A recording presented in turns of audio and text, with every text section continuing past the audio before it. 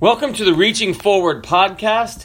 We are here today to do Bible study with you, studying the book of Galatians, and we're in chapter 2, and we've titled this Bible study, A Vision of Freedom. And we're coming up on July 4th when those in America celebrate our freedom in this country.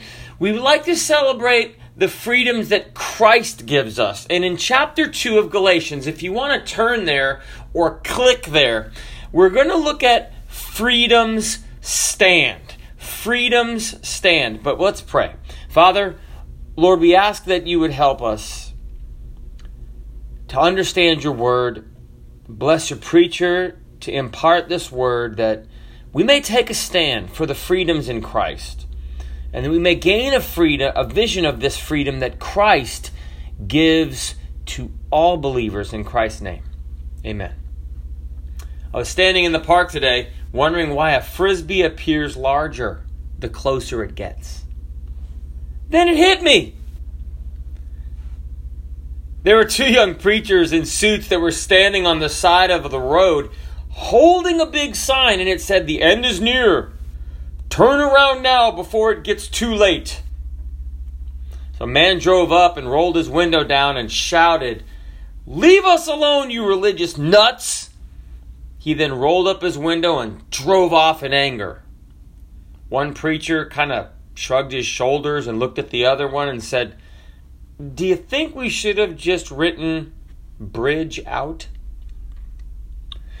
Galatians chapter 2, freedom stand. We found the source of freedom, Galatians chapter 1, was from God. In chapter 2, the Apostle Paul deals with taking a stand for that freedom in Christ. And you're going to have to do that if you're a Christian. In fact, if you like a football team, you're going to have to take a stand. If you like a girl, you're going to have to take a stand. If you like Starbucks versus Dunkin' Donuts, or if you like Coke over Pepsi, you're going to have to take a stand for anything in your life. You might as well take a stand for Jesus.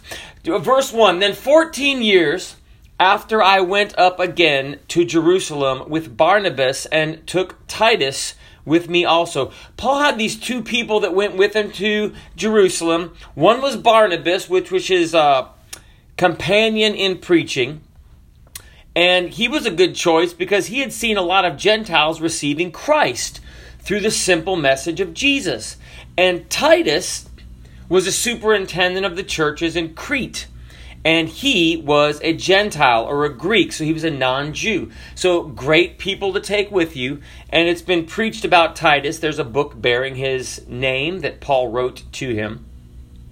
It has been said and preached, Crete needed Titus, and Titus needed Crete. You know, there are things that we go through, and there are stands that you're going to have to take in your life.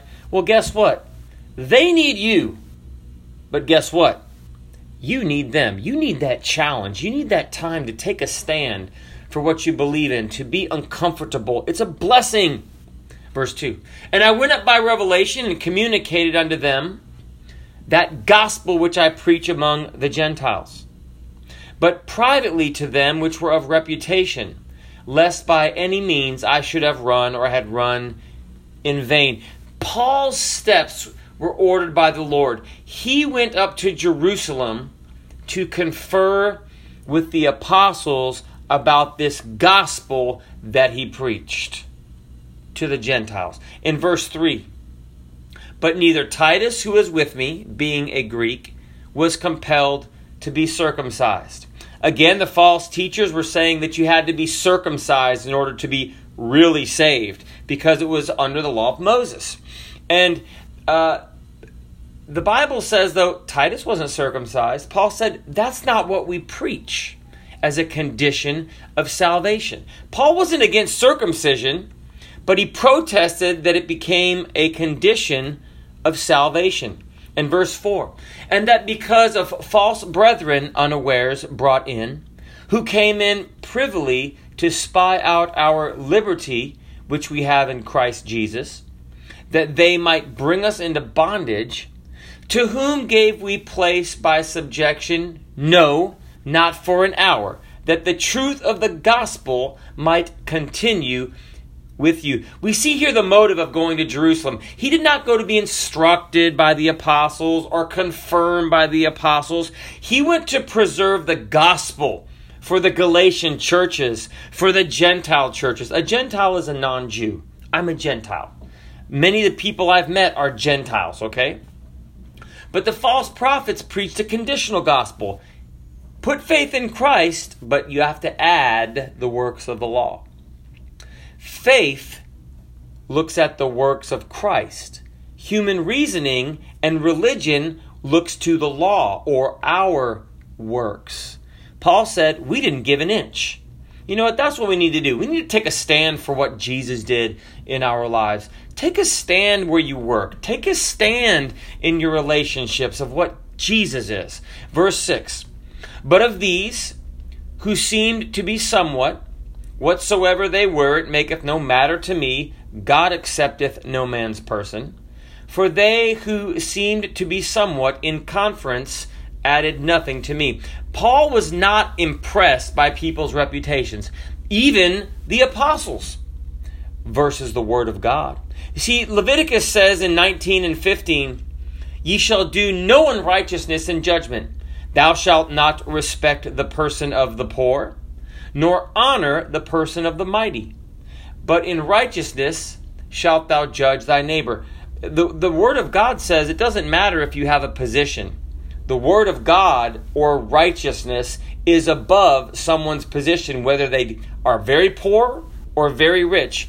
You don't look to them, you look to right. And the word of God is right. Verse 7, but contrariwise, when they saw that the gospel of the uncircumcision was committed unto me, as the gospel of the circumcision was unto Peter, for he that wrought effectually in Peter to the apostleship of the circumcision, the same was mighty in me toward the Gentiles. And when James, Cephas, which is Peter, and John, who seemed to be pillars, perceived the grace that was given unto me, they gave to me and Barnabas the right hands of fellowship, that we should go unto the heathen, and they unto the circumcision. Paul here claims the same authority as the original apostles. He says, I'm not impressed just because of their reputation or their excellence, but he said, guess what? They endorsed me. They gave the right hand of fellowship. They approved of my ministry. Now, Peter had a mighty ministry. The Bible says in Acts chapter 5 and verse 15 and 16 that his shadow would pass by and people would try to get under his shadow. And that there came a multitude of people from around Jerusalem. And they brought sick folks and they were healed, every one. That's a mighty ministry. Can you imagine just walking by people in your shadow and people get healed? Well, you know what? Paul had his own ministry and it wasn't from Peter. Acts chapter 19 and verse 11 and 12. And God wrought special miracles by the hands of Paul, so that from his body were brought unto the sick handkerchiefs or aprons, and the diseases departed from them, and the evil spirits went out from them. You know, some people have an inferiority complex. That's a belief that you are less worthy or important than other people. Paul was not one of them. You know what? You shouldn't be either. Christ saved you, and it came directly from Christ. You shouldn't let people talk down about you. You're a royalty in Christ Jesus. God made you worthy. Verse 10, only they would that we should remember the poor, the same which I was also forward to do. Some believers were cast out from families and communities and impoverished. And in Acts chapter 11, verses 29 and 30, there was a famine in Judea. So it says that the disciples, every man according to his ability, determined to send relief unto the brethren which dwelt in Judea, which also they did, and sent it to the elders by the hands of Barnabas and Saul, who is Paul. Paul understood that sometimes believers face tough situations, but thank God brothers, sisters. Well, take care of other brothers and sisters. Thank God for people like Quartus, a brother.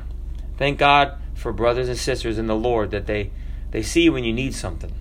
Verse 11, but when Peter was come to Antioch, I withstood him to the face, because he was to be blamed. Now, there's an important character lesson here. The false teachers were accusing Paul behind his back. Kind of like social media, right?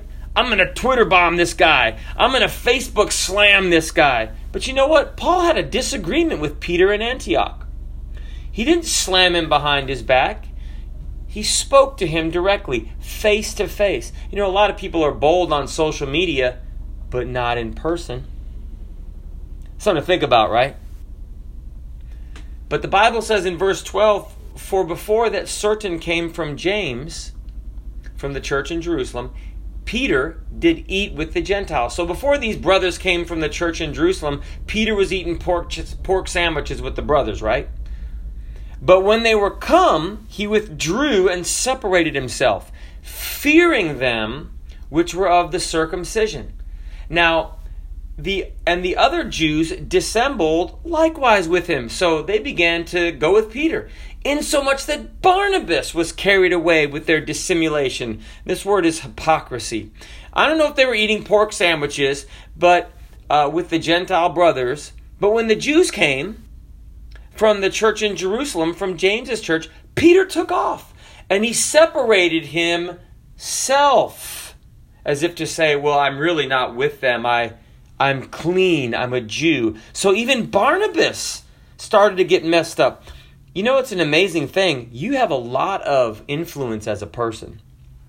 And even Barnabas and Peter kind of got messed up, but they began to influence others by going back to this eating clean foods versus unclean foods. Now, if you don't like pork and you don't want to eat ribs, nothing in the Bible says you have to. In fact, you don't have to eat meat.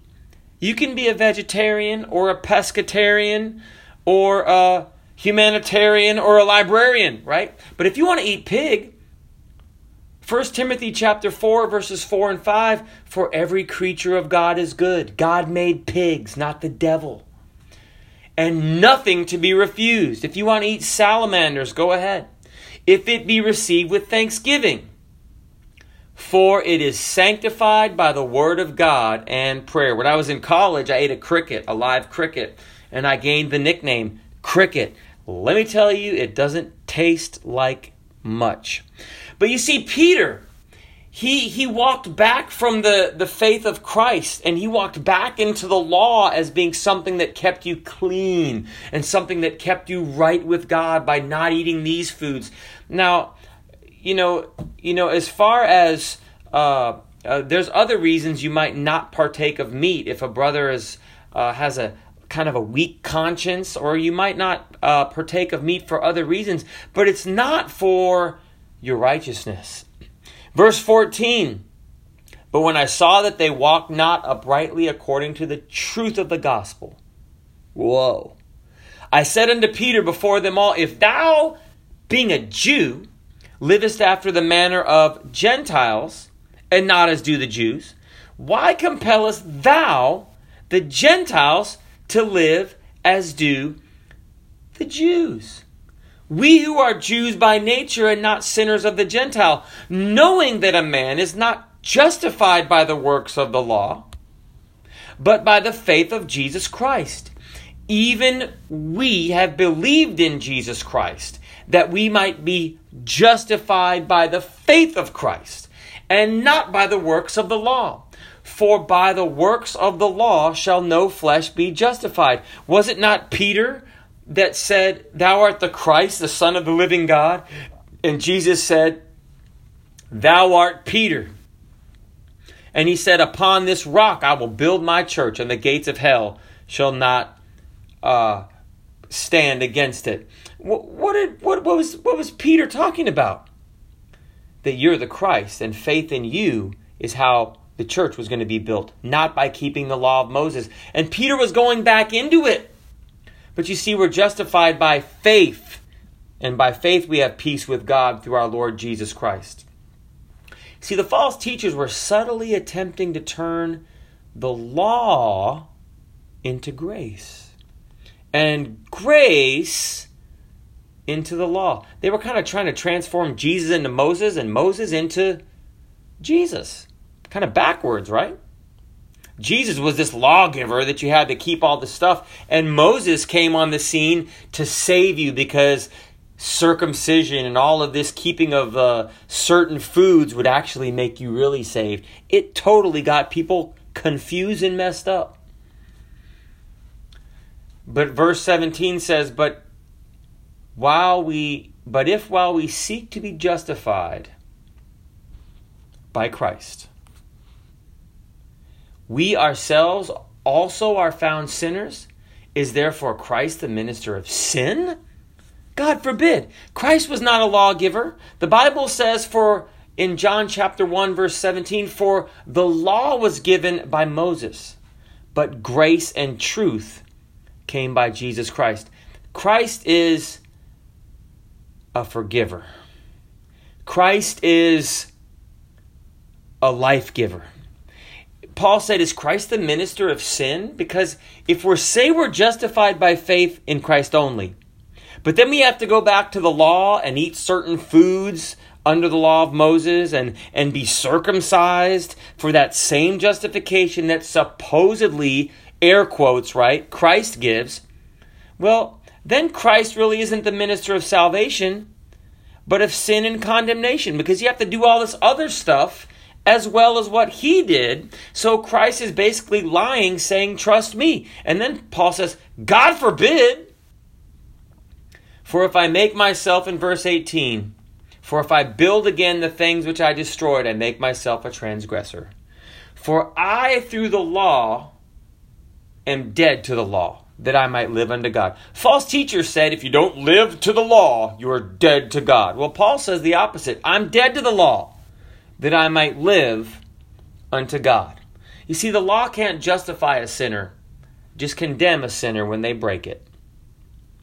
You ever been pulled over by the cops and given a ticket? Right. Well, have you ever been given a pat on the shoulder because you didn't speed? Right. The law can condemn you, but the law doesn't justify. But the Bible says in Romans chapter 8, verses 1 to 4, there is therefore now no condemnation to them which are in Christ Jesus, who walk not after the flesh, but after the Spirit. For the law of the Spirit of life in Christ Jesus hath made me free from the law of sin and death. For what the law could not do, we've got lots of laws in America. They don't stop people from breaking them. In that it was weak through what? The flesh. God sending his own Son in the likeness of sinful flesh, and for sin, condemned sin in the flesh, that the righteousness of the law might be fulfilled in us, who walk not after the flesh, but after the Spirit. Now notice what Paul said. This is an awesome verse. It's one of my favorite verses in the Bible. In Galatians chapter 2 and verse 20, he said, I am crucified with Christ. Nevertheless, I live. Yet not I. That constitutes true Christian righteousness. But Christ liveth in me. It's not me. It's Christ in me. And the life which I now live in the flesh, I live by the faith of the Son of God, who loved me and gave himself for me. You know that Peter walked on the water as long as he had his eyes on Jesus. He loved me and gave himself for me. Jesus gave himself for me. Go back to Galatians chapter 1 and verse 4, who gave himself for our sins. Read that word, the words me and for me. Don't doubt for a second that you are not one of those included in those me's and for me's. It wasn't just for Peter or for Paul that Christ died, but for you and for me, the preacher. Brethren, I need Jesus, but I'm one of those me's. You need to repeat those back. Those me's are for you. He loved me. He gave himself for me. And then he said, I do not frustrate the grace of God, for if righteousness come by the law, then Christ is dead in vain. The Bible said, for God, in John chapter 3 and verse 17, for God sent not his Son into the world to condemn the world, but that the world through him might be saved. Chapter 2 of Galatians, a vision of freedom in Christ. Freedoms stand. I've got a challenge for you. You've listened to this Bible study. That's not the challenge. The preacher was a challenge to listen to your Bible study. Well, okay, here's a second challenge. Stand up for your freedom in Christ. Stand up in your heart to the lies of the devil. Stand up to those people that find fault with you for being a Christian. Stand up in your workplace. Stand up in public. Stand up for your freedom in Christ. A vision of freedom. God bless you is our prayer.